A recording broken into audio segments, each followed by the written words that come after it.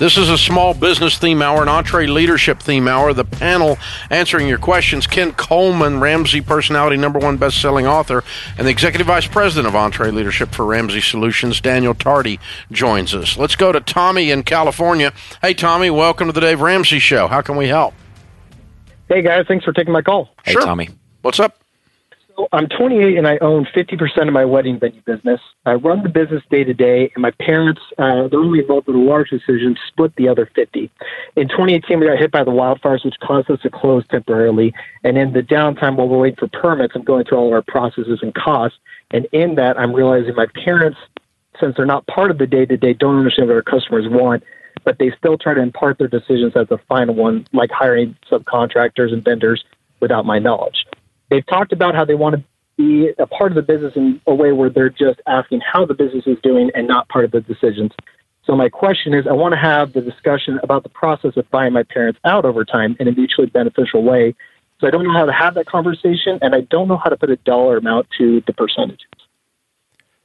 Tommy, I'd be curious to hear from, I'd love Ken's thoughts on this too, but you're 28 years old. You're in a business that it sounds like you're partners with your parents.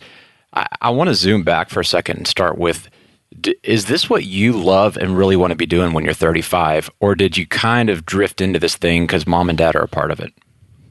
Oh, this is absolutely what God has for me. I love waking up every day and doing what I do. Okay. Good. Well, that's good. So what do you want to be true in a year from now as it relates to the way that mom and dad are involved, not involved? It sounds like you want to buy them out and have a clean break. Yeah, I have a great relationship with my family. I think the problem is it's mostly my dad gets a little too involved. And so I don't know. My idea was buying a percentage or something so that there is a little bit more, I have more decision on that. But I just, that's kind of what I came up with. I wasn't positive on what to do on that. After you are paid a base salary for managing the business, nothing but that, how much profit is left a year? About 600.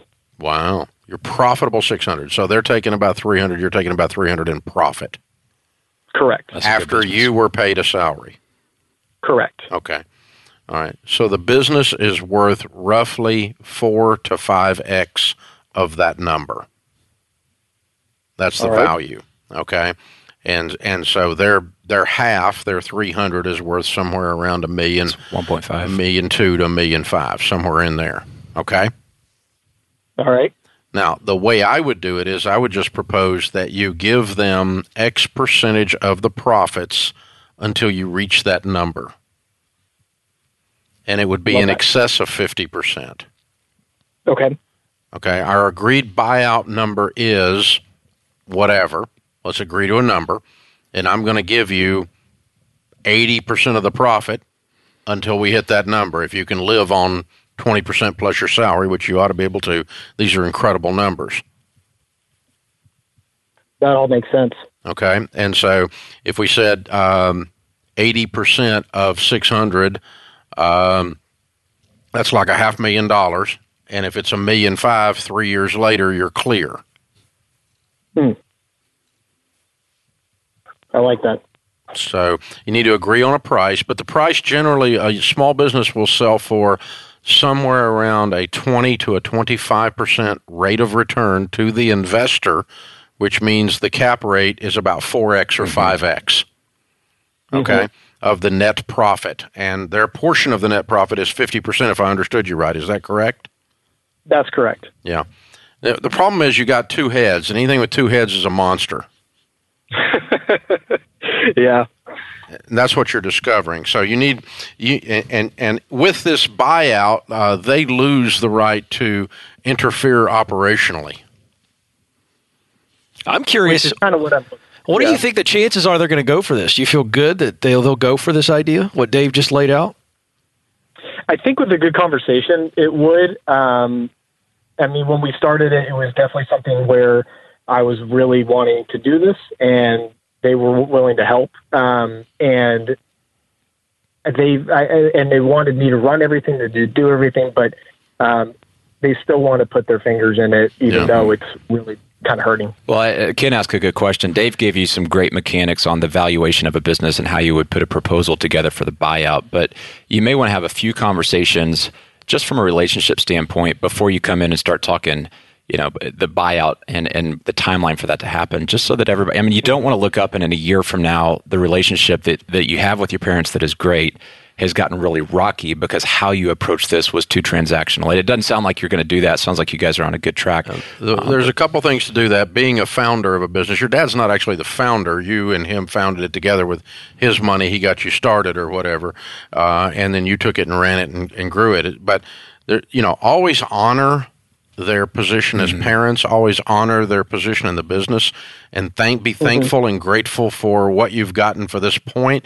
And that's how you always start a conversation like that. And then you say, our original purpose was for us to get this thing running. And so now the natural evolution of this, Dad and Mom, the way for me to continue to honor you is to buy you out. And so I want to give you a large percentage of the profits against a buyout number and cause that to happen. But that's me tipping my hat to you and saying thank you, and I appreciate you, and I love you, and you've been incredible, and it's the natural evolution of this. Just like when you were raising me, Mom and Dad, you didn't want me to live in the basement till I was 40. And I'm starting to be in your basement now. That's true. Yeah, you're giving them a metaphor of some kind that says it's time for me to grow up and grow on, and you have to let me go. I have to move out. I'm getting married.